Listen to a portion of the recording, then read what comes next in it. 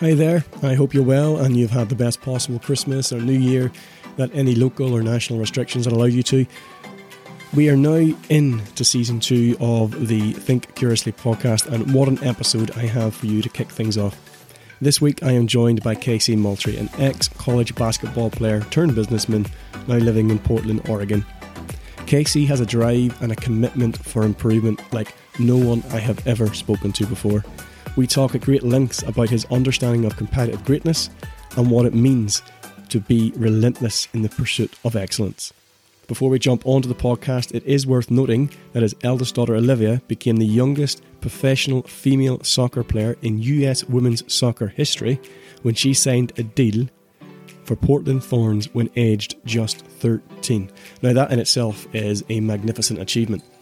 But more than that, at age 11, she became the youngest player to commit to a college team and accept a scholarship.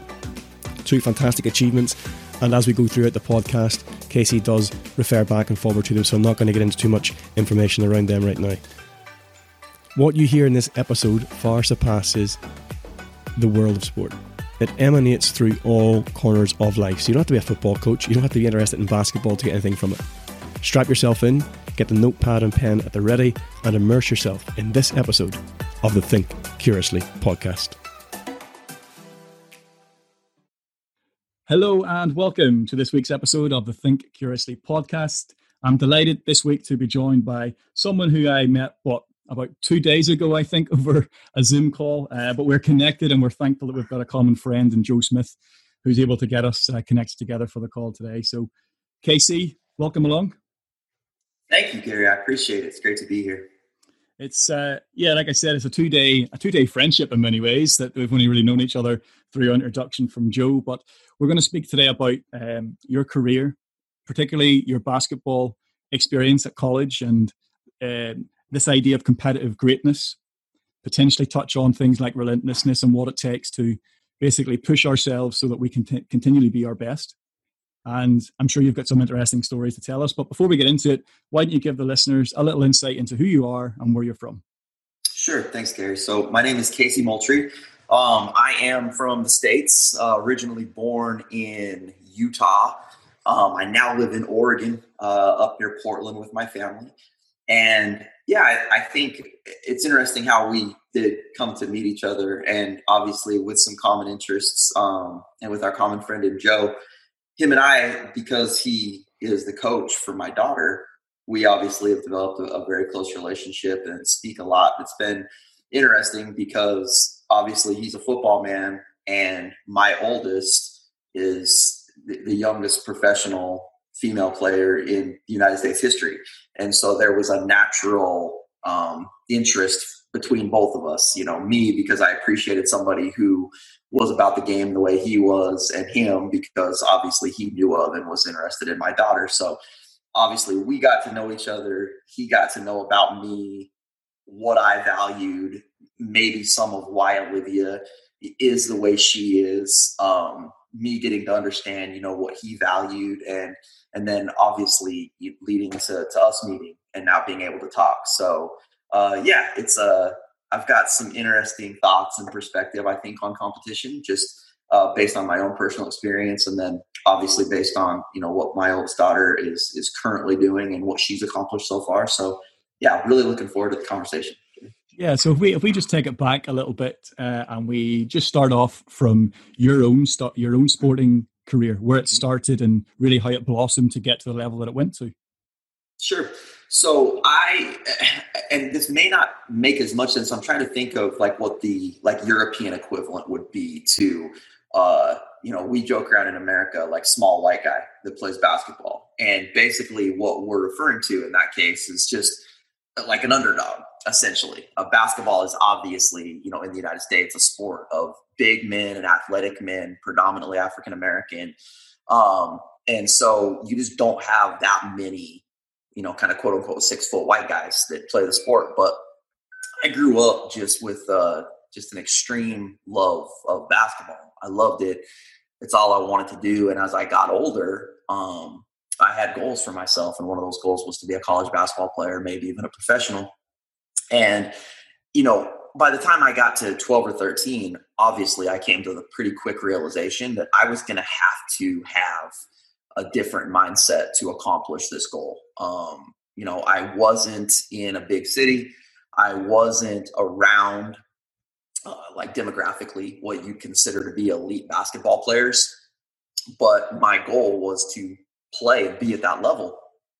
And so it was just obvious to me that I had to be unique in my skill level, in my mindset, in my toughness, which I think encompasses a lot of different areas, which we can get into, and just, my ability to compete.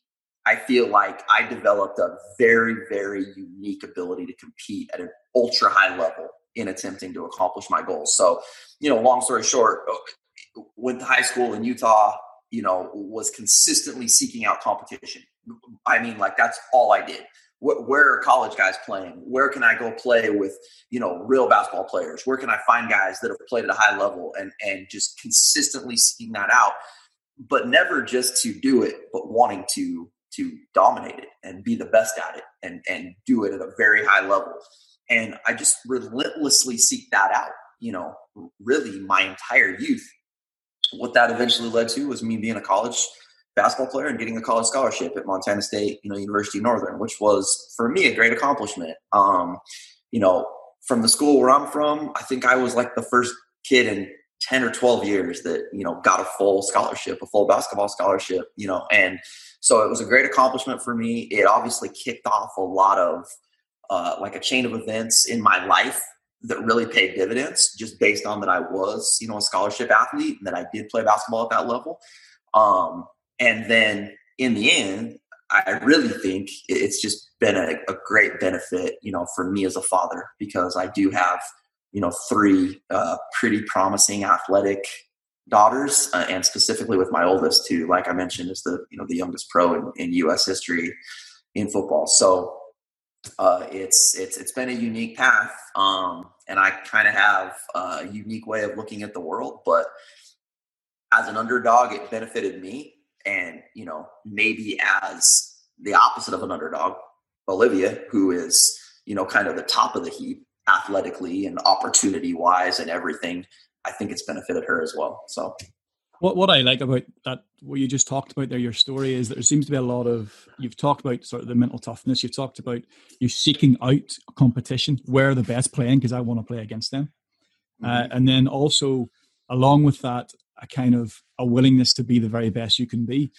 Where did that kind of mindset come from? Because I mean, I would struggle to think of any of the kids that I coach at a younger age group thinking that that's the target they want to achieve and then they go with it. Because as you said, it's quite a unique mindset to have. Did it come up from parents? Did it come up from the community that you grew up in? So that's what's interesting, Gary. Neither. My parents didn't, they weren't athletes. I mean, they didn't really have parents that knew what they were doing. And so they just kind of similarly didn't play club sports. They didn't play high school sports. I always just had that mentality. I don't know, from a very young age, like I was always measuring myself up against, whoever I walked in the gym with or the room with or the class with. It didn't really matter. And, for me, it all took place in small steps. So on the elementary school, playground, I wanted to be the best. I was interested. Am I the best fourth grader? Am I the best kid in the school? And then going to junior high, am I the best seventh grader? And then am I the best player on this team? And then that went on to high school. And, I think it was because I was so interested in excellence that became my mindset. A big part of how I think about sport, I think it is through the lens of Michael Jordan. Michael Jordan was a huge influence for me growing up. And now obviously, getting back to the earlier part, physically and all that, I was never going to be Michael Jordan, but I felt like I had the exact same mindset because I trained myself to, and I wanted to, and I felt like I competed like that. And so I've had this conversation with my family a million times. Like, where did that come from? Because it wasn't from them. And it certainly wasn't from my environment because, I didn't grow up in an elite athletic environment. I didn't grow up in an elite athletic community. But I was never okay with just being there. I always wanted to be great. I always wanted to be excellent at what I did. And so, I think it was just my curiosity in excellence and where I was seeking out my examples. And I guess in some way or at some time that just kind of transferred into how I felt about competing and about what I wanted for myself. So that search for excellence is a term that I came across, or I should say I've come across before in some of the psychology books in sport, mainly concerned around this idea of trying to achieve, or should I say, trying to be the very best you can be when being your best is needed. And right. It's something that John Wooden, the UCLA basketball coach, has in the middle of, or sorry, at the very top pyramid of success. Yes, that's the very one. Competitive greatness. Exactly. Yeah. Look at this. Gary, I'm holding up the pyramid of success right now. I'm a big believer in that, in the theology of John Wooden. I'm a big fan. So. I'm glad to hear that because he's somebody who I've read about for quite some time, and a friend of mine, John Mack, him and I done an episode on the podcast, episode 2. We discussed the life lessons of John Wooden, and it's blown up in many ways. The episode is our most listened to episode so far, but we're getting a lot of people from outside sport. Teachers, for example, are taking his 7-point creed and putting it on the wall and talking to their kids about it. They should. It's a universal ideology around success. I think. I don't think it has to only be used. It's certainly not only in basketball, and to your point, I don't even think only in sport. I think that those ideas, like let's say, I don't know, like you said, like you're a teacher. There still comes a moment when you have to be your best. Mm. Doesn't matter what you do. Gary, the podcast host, like you want to be your best when you're actually on air. And so, yeah, I'm a big believer in the thought process behind John Wooden. I don't think his success was an accident. I really don't. Yeah, and was John Wooden's theology, I suppose, something that you came to during your playing career, or was it after the career? Yeah, during my playing career, and again, like I was always just so curious about excellence. So, when I was young, it was all basketball excellence. So Michael Jordan, John Wooden. Just you name the great, the Celtics dynasties, whatever great basketball, excellent example I had, I was all about it. As I've gotten older, and certainly as I'm raising daughters and a family, and now have become inundated with football. I mean, it's just what we do, in many ways. My scope of interest in excellence is really broadened to the point of I want to know everything about why Messi is Messi and why Ronaldo is Ronaldo and why Serena Williams is Serena Williams. I've become even more interested, in John Wooden and why did he think the way he thinks? Mike Krzyzewski, Zidane. I mean, this stuff, I'm obsessed with it. Because I want to make sure that there is nothing, that no stone is unturned in regards to Olivia. I don't want ever at any point us to get to a place and I'm like, damn, I should have known that. I should have figured that out. I should have taught her that lesson. She should know that. I've essentially dedicated my life over the last 10 years to ensuring that whatever is possible and whatever example is out there and whatever piece of information is valuable, that I know it and I learn it and I help Olivia learn it so that she can have literally every opportunity for success. Now, somebody hearing that may think, oh, this guy's a whack job. That's crazy. But if you met Olivia, you would know how different she is and you would know how unique her mindset is. And I think you would meet her for 10 minutes and you would say to yourself, that kid can be what she wants to be. And if you were her father and you knew that and you felt that way, you too, I think most people would go, to the ends of the earth to make sure that you had every valuable piece of information you could have. And so I would say in some ways, and I know this is a long-winded question. I mean, we were just talking about John Wooden, but in some ways, I've dedicated my life to this idea of excellence and competitive greatness and what it takes to reach, the very pinnacle of what you're trying to do and be.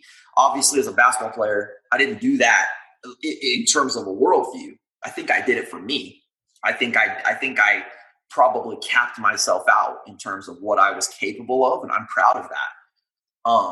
I think my daughter is capable someday of being the best female player in the world. And so we're talking about a very different scale for her than me. And so my passion and desire to understand has grown, dramatically, because I feel like the stakes are so much higher. And so from when I was an athlete to now, it's just been this steady progression of, how do I figure this stuff out at the highest level? So I guess there's a lot of things wrapped up in that, but from what I'm taking anyway, in terms of understanding what excellence means to you, it's kind of understanding what the process is to be your very best you can be. And also, more than understanding the process, it's about not leaving any stone unturned during that process, so that you can't look back and say, I should have done this or I should have done that. That's exactly right. So for us, you could encapsulate it in, I don't want any regret. No regret. I don't ever want to get to a point, with Olivia's career or with my other two daughters who are promising in their own right. I don't know if they will ever, be or have the options or opportunity that Olivia does, but it's just, I don't ever want to get to a point where I think, dang, like we should have or we could have. I want literally to be able to look back and say, regardless of what the outcome is, we literally did everything in our power to give you the greatest opportunity to succeed at what mattered to you. So obviously there's a constant curiosity with that. Secondarily, there's a constant seeking for competition. Thirdly, there's a relentless nature to the work. And then relating back to the first one, it's just like, I think smart people everywhere, and I think competitive athletes everywhere understand that there is a very unique level of mental toughness that goes into truly being the best. I mean, I don't think that's a secret. There's no secret. We're all impressed with Ronaldo's mindset. Whether you like Ronaldo or not, we're all impressed with his mindset. You can hate him, and I kind of do. I'm a messy guy, but I'm amazed by his mindset. I'm amazed by Jordan's mindset. And obviously that has to be special and has to be unique. So it all kind of wraps up in the package of what I think, equals excellence, if you will. So, yeah, there's a psychologist, Angela Duckworth, who talks about this idea of grit. And she would define grit as being a passion and perseverance directed towards long-term achievement with the exclusion of external rewards. So it's not the very fact that I'm going to, for example, study as hard as I can for this exam because I want an A. No, the person thinks I'm going to study as hard as I can for as long as I can so that eventually this has an impact on my career. Just like in sport, where rather than training from a Monday to Friday, putting everything on the line just for that game at the weekend, you understand that every bit of training you do that week will not only serve you well in the game at the weekend, but will serve you well in games to come in the future on down the line. And that understanding. No question. No question. You're talking about why do the best of the best work the way they work? Why my whole life did winning a 3-on-3 pickup game at the park matter as much as a competitive moment? I don't know, because it just did. We have built a pitch here at the house for Olivia. It's about 150 feet by 100 feet, like turf pitch that we've built. And she'll have, some of the boys over from the academy to play pickup. It matters, it matters. And she wants to win, and she's ultra competitive, and she's ultra upset, when she doesn't win. And that reminds me a lot of myself. I think she's probably gotten that from me. And I think that feeds right into what you're talking about. Like, however you want to describe that, elite competitiveness, grit, understanding that the work you put in really is for a greater goal every day. Nobody that's great only plays good when the chips are on the line. And the reason they don't is because you have to practice that. You can't just go through the motions and then be amazing when it matters most. You have to practice caring. You have to practice winning. You have to practice competing. And it has to be a part of who you are every day, all the time. And if it is, then when you're in that moment that really matters, that's high leverage, it's not foreign to you. You've always been competing. Winning's always mattered to you. So why would I get nervous in a moment that is really important when I experienced that feeling 1,000 times?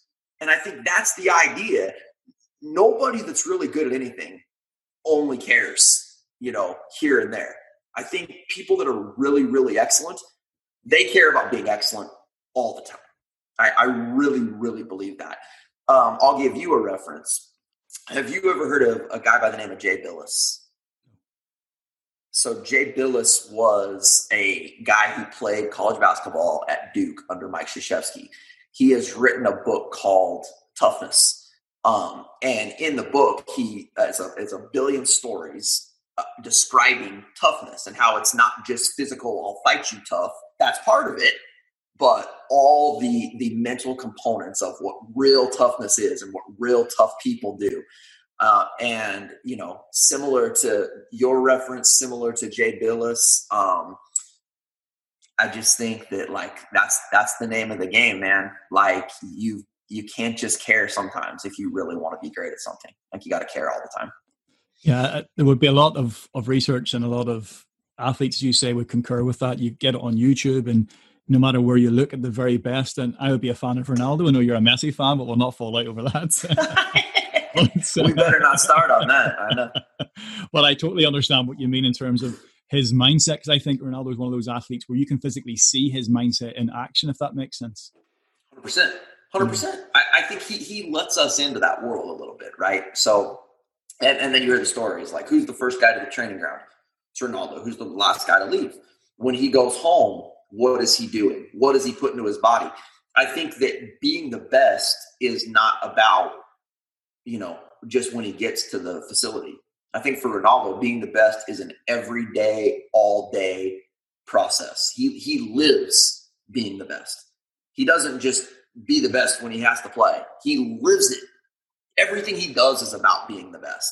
And I have tremendous respect for that. And on a much smaller scale, I have tremendous respect for Olivia for that very reason, because though she's not the top of her sport yet, and though she hasn't even made her professional debut yet, she lives being the best. She wakes up and goes throughout her day, and that is all that matters. What am I doing to be the best? And I think to myself, man, if I would have had the resources or the understanding of some of these things as an athlete, I wonder what would have been, what could have happened. And so I feel in a lot of ways like Olivia has this humongous advantage because of the way that I think I understand competition. Now I will say this, I could, let's just say I'm an expert in competition, whether I am or not. Let's for this example, say that I am. And Olivia just mentally just wasn't that kid, didn't have that ability to lock in and focus and just have that internal burning desire to be what she is. I don't think it would matter. And I don't think it would help. But I think the combination of me and my life experiences and how I think about and understand competition in combination with this kid who is just unique, just her focus and her fire and her mind is unique. I think the combination of those two things just allows her, similar to Ronaldo, again, much smaller scale. There's so much to accomplish for Liv, but she lives that life, and I think very, very, very few, if any, 15-year-olds and even fewer 15-year-old females are living that life where it's an all day, everyday pursuit of being the very top of their sport. So just take us back in time, if you will, then just to your college basketball days? Because all of what you've just spoken about, I presume you have experienced in some respect whilst living as a college sporting athlete. Because, from our perspective in Europe, maybe not a lot of people understand the prestige that comes with playing college basketball, or maybe understand the commitment as well that comes to playing. Because it's not just show up and play for a few sessions a week, is it? It's a lifestyle. 1,000%. I mean, I think being a college athlete, and particularly being a scholarship athlete, because though you don't get paid, I mean, you are getting paid because, you get your school paid for, you get living paid for, you get your books paid for, you get an extra stipend to live. Like I lived good during that time. And I think, college basketball in the States, I think would be almost like, a young professional in Europe in their sport. It would be like, you kind of have made it and you do it until you're 22 and then it kind of, caps out or whatever. But it's very, very difficult to get a college scholarship. I think that it's something like 2% of high school basketball players in the United States actually get, full college scholarships to play basketball. So it's a very small percentage of players. And once you're there, they are paying for you to go to school so you can help their team win. So the only things that I did for 4 years was go to school and try to become the best basketball player that I could become, and, we had everything from, 6 a.m., weightlifting sessions, team meeting, then you go to school or class, then you practice, and then we would have, further like film review. And then I would get back in the gym and get shots or play 2-on-2 or 1-on-1 with whoever I could find to play. And so, it was in a way that it's also a lifestyle. I think any a professional in Europe, a professional in the United States, or a college athlete in the United States, you do live the lifestyle of what you're doing, the sport you're playing. But Gary, I do think there is a huge differentiation between, I'm doing everything that is required of me by my team or by my club. And no, I'm going so far above and beyond what everybody else is doing so that I can excel and truly be great. And in my world, that's what I tried to do. Obviously I was in the gym, every single night. I was in the gym in between classes every single day, just getting shots, looking for guys to play, just wanting to be the best I could be and striving for that. Now I didn't have this, advanced knowledge that I have now, of how to best take care of my body, what I was eating, anything beyond a very basic strength and conditioning program. I certainly didn't get exposed to the opportunity, that I've been able to help Olivia navigate. But to your point, you are living in that world. But I don't think I understood, and I did the best I could. I did the best with what I knew how. I outworked everybody. I truly feel that way. But I don't feel like I had this knowledge that I have now about all these things that are possible to achieve like real greatness. And a lot of that is about understanding, the grand scope of what you want to accomplish and what opportunities you need to seek out, I think. So. Yeah, interestingly, when you speak there about the difference between doing what's expected of you and then doing everything you can do to be the very best that you can be, that's a very interesting statement to make, because when you get to that college level, and you're playing the sport that you love and you're getting, as you said, not directly paid for it, but the money that's going into you being there is essentially paying you.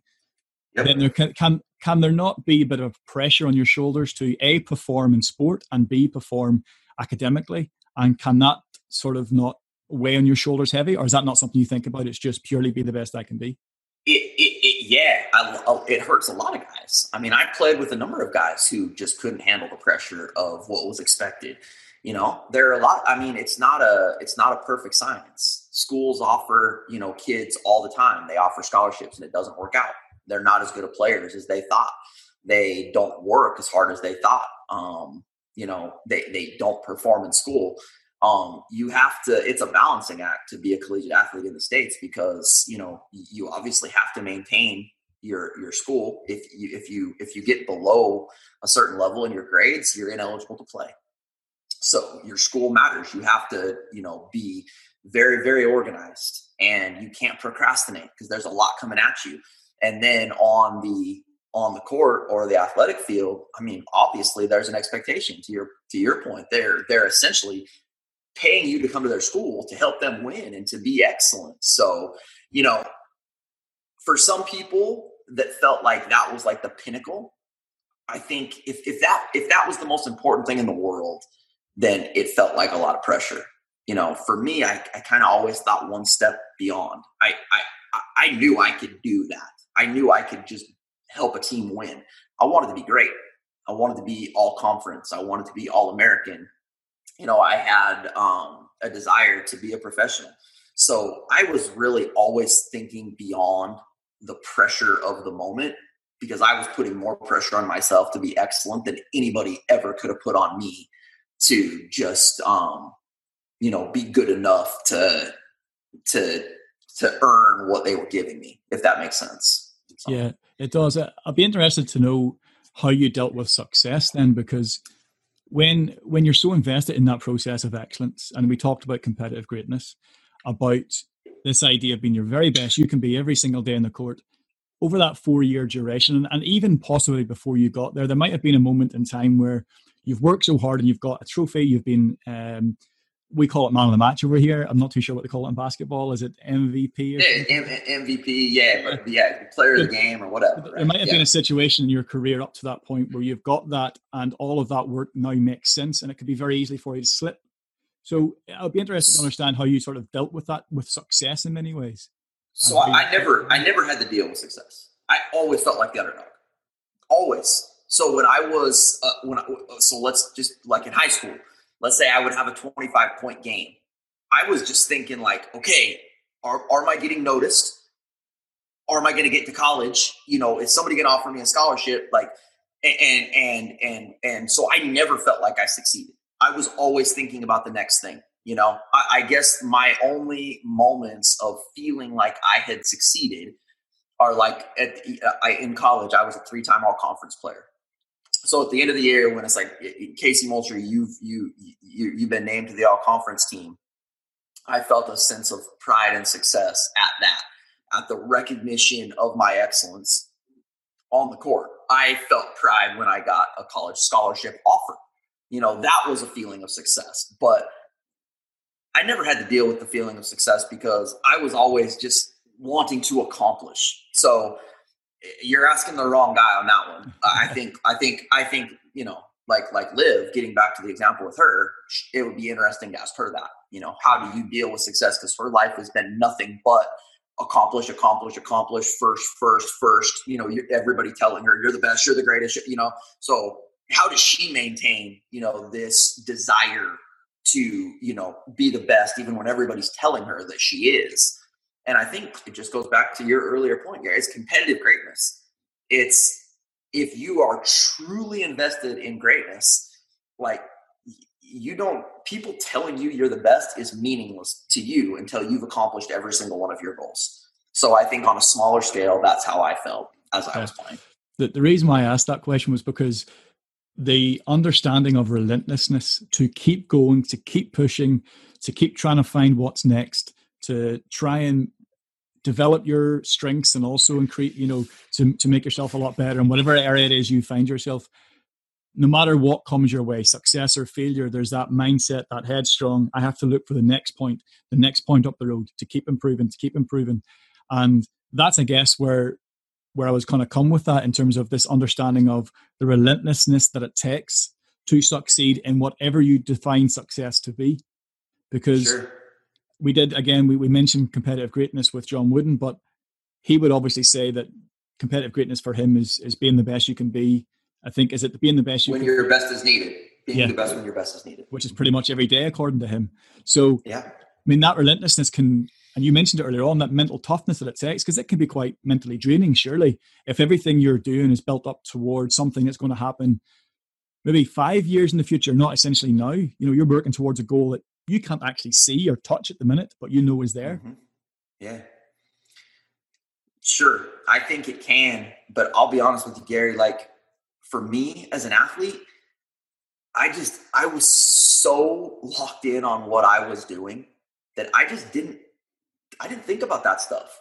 I've always said, if you get burned out, then maybe it's not for you. You know, if you're easily burned out, then maybe greatness isn't for you, or maybe you've chosen the wrong thing that you are trying to be great at. Because, you know, I never got burned out for 1 second of being a basketball player. Not 1 second did I not want to play if it was available to me.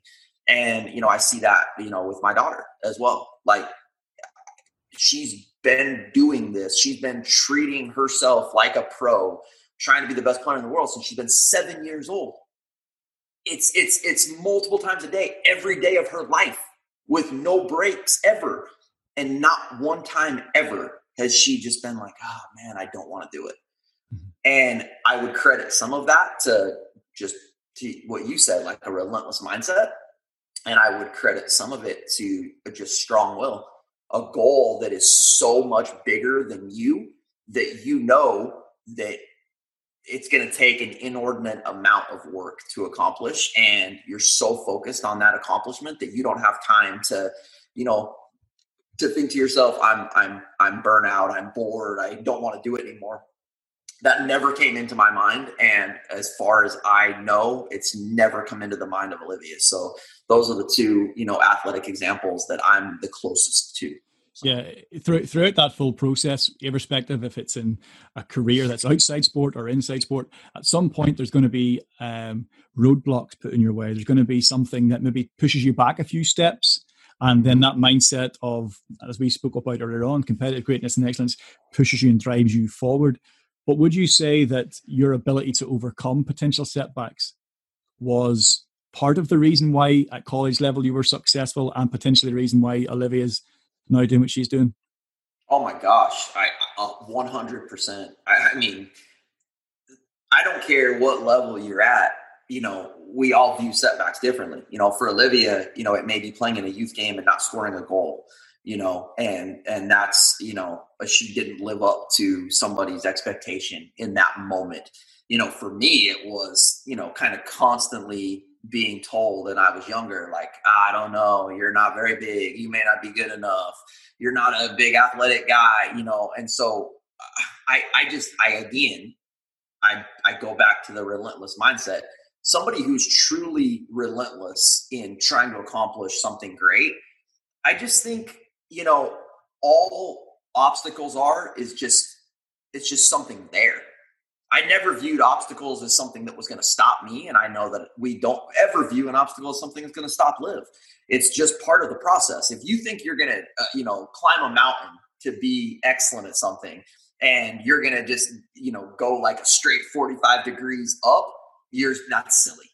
That's silly. You know, I think that if you're not smart enough to go into your journey of excellence, recognizing and understanding that obstacles are just going to be part of it, and if you want something badly enough, then you just get past it, period. And I think for me as an athlete, you know, I had a million obstacles. You know, again, I just go back to, you know, the whole 6 foot white guy thing in basketball in America. You're not in a strong position. Trust me.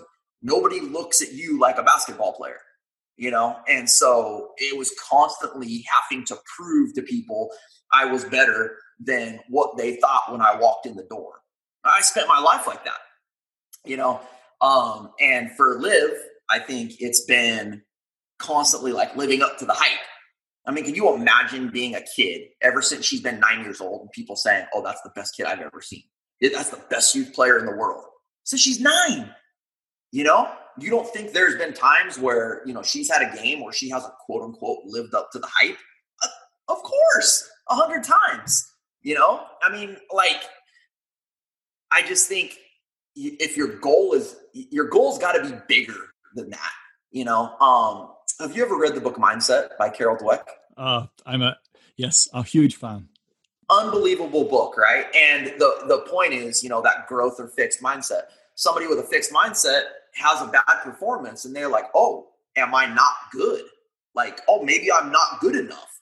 Somebody with a growth mindset is just like, hey, what happened there? How can I learn from it? Let's keep moving.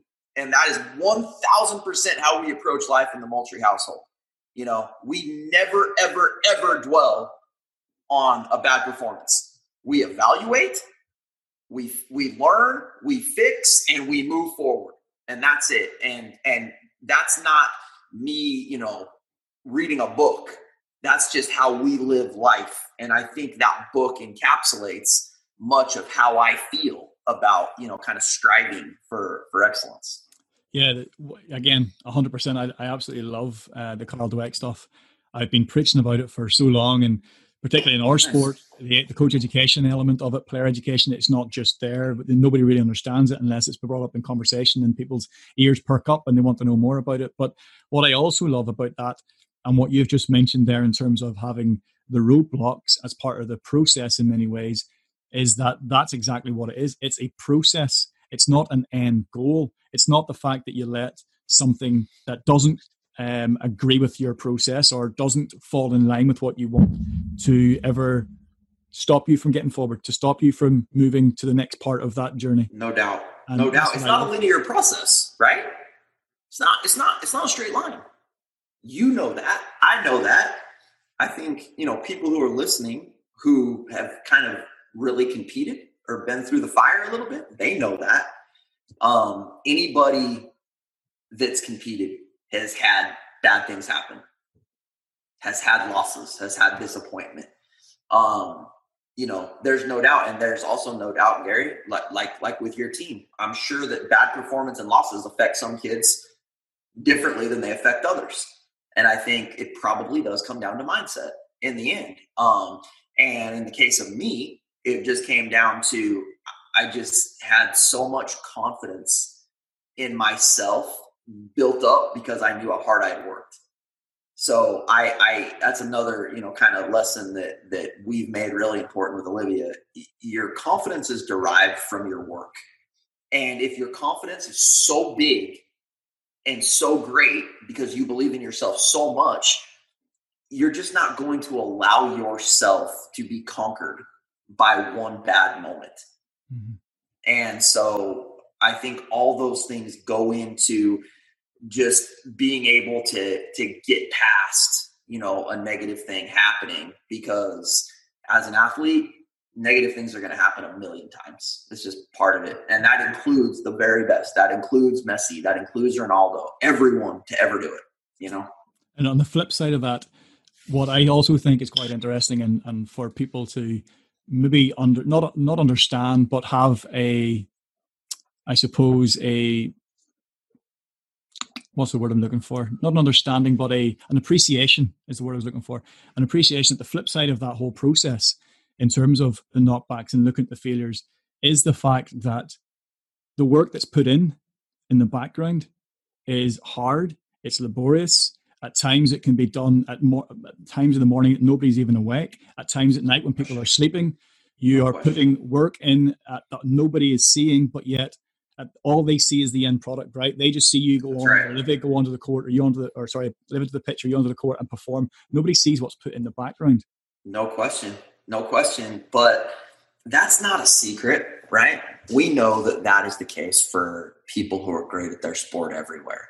And in the case of how I look at it, I think that in terms of skill development and in terms of performance with your body, making your body as performance ready as possible, obviously so much goes into being great that is, you know, behind closed doors. And like you say, in the morning before anybody wakes up and at night after people have gone to sleep.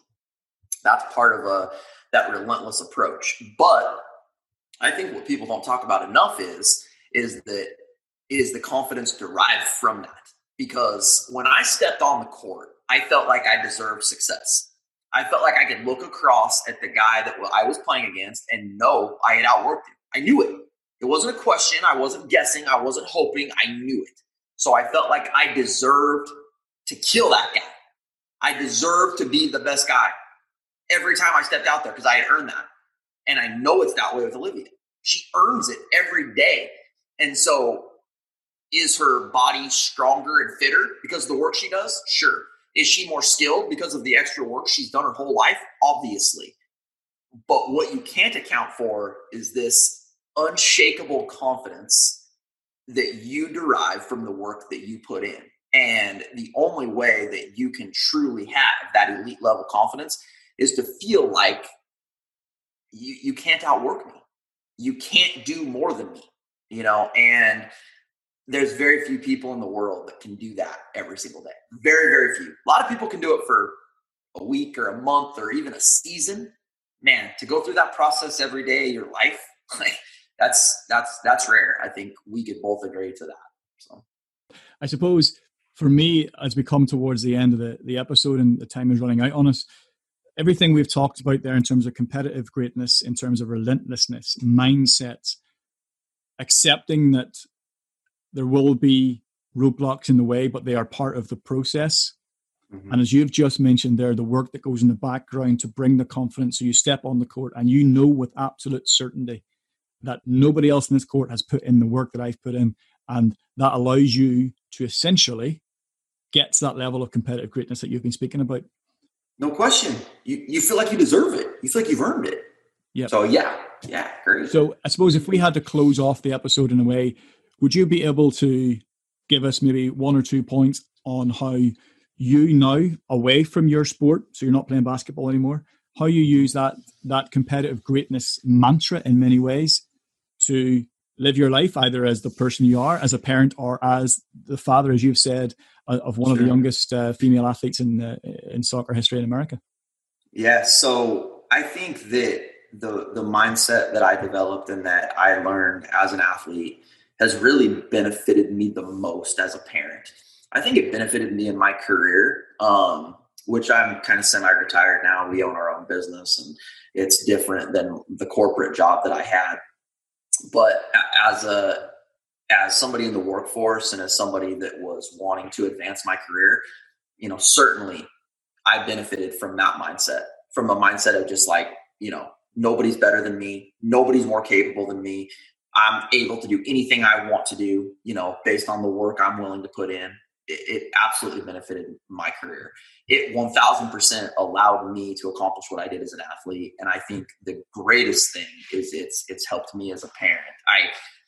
I'm always like weary of talking about, the Olivia story in terms of me, because I don't want any credit. I don't, it's not me, it's her.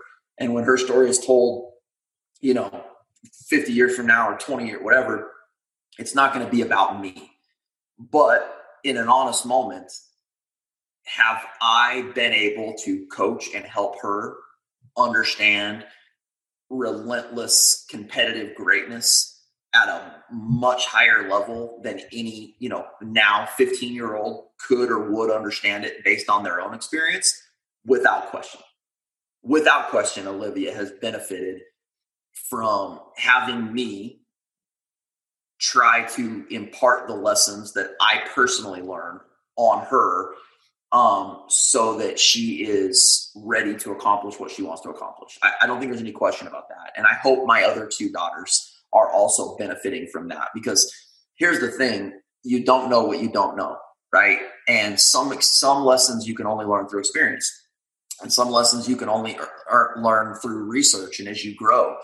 And so it's impossible for a 15-year-old to understand competition the way that I can at 40 based on my experience. But I've essentially spent every day of her life, trying to help her understand what I understand at 40, and my other 2 as well. And I do think there has been a humongous benefit for them as athletes and as people based on those lessons, because relentlessness, elite confidence, work ethic, those are things that benefit you in all areas of life, not just as an athlete. So they're benefiting my daughters now as athletes, and I hope that later in life it will benefit them as people in whatever they're trying to accomplish, because, confidence derived from work, that's a recipe for success, I think, in anything that you do. And I think really our whole conversation, Gary, has been about the idea that a lot of people say stuff like that. I work hard. Like, there's a big difference between what you say and what the elite of the elite and the best of the best are doing. And so it's really just comes down to how bad do you want something. If you want something bad enough, then you'll do the requisite work.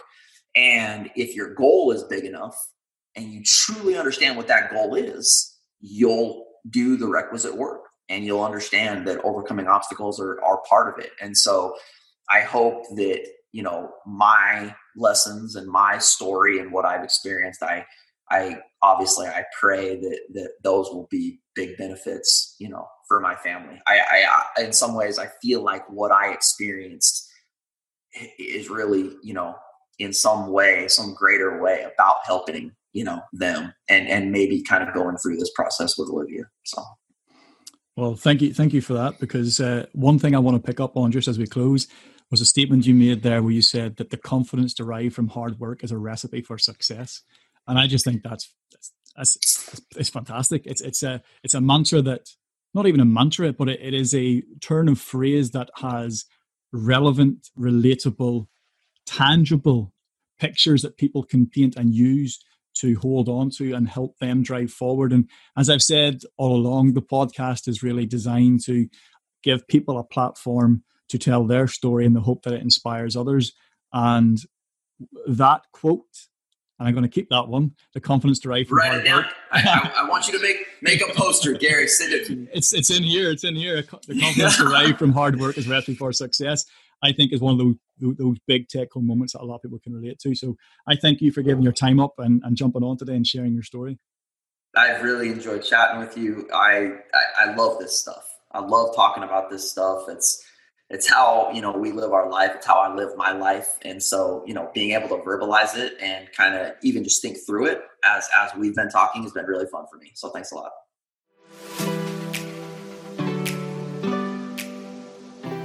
It's not often that you find someone as dedicated and committed to the pursuit of excellence as KC. But one thing his story does show us is that success isn't possible without the willingness to put the hard yards in. I'll reiterate my favourite takeaway from the episode to make my point when KC commented that confidence derived from hard work is a recipe for success. It's very clear that KC's mindset and approach to life is centred around continual improvement, to reflect, to review, and to work harder to become the better version of himself. It was in John Wooden's book, A Lifetime of Observations on and off the court, and one which I have referenced in previous episodes, and of course episode 2 itself was dedicated to John Wooden, that I came across a poem, and the poem was written from a father's perspective towards their young son, and it was his first game playing in his new sport. And the first paragraph goes, "This is your first game, my child. I hope you win. I hope you win for your sake, not mine, because winning's nice. It's a good feeling, like the whole world is yours. But it passes this feeling, and what lasts is what you've learned, and what you've learned is about life." As KC has mentioned, he's been able to use the mindset that he created and developed during his time at college whilst playing basketball to help him in his career within the corporate world, and as a parenting tool to help guide and support Olivia towards her dream. So that's why I said at the very start in the intro that it doesn't matter if you're from a sporting background, in football, in basketball, or not at all. Just a lay person who likes to listen to podcasts. Everything in this podcast episode can relate to life, even though it's from a sporting perspective. As always, I'd appreciate it if you could like, share, comment, retweet, or review this episode across all of our social media platforms as we try to extend our reach to inspire others to share their story. Once again, thank you for listening and have a great week.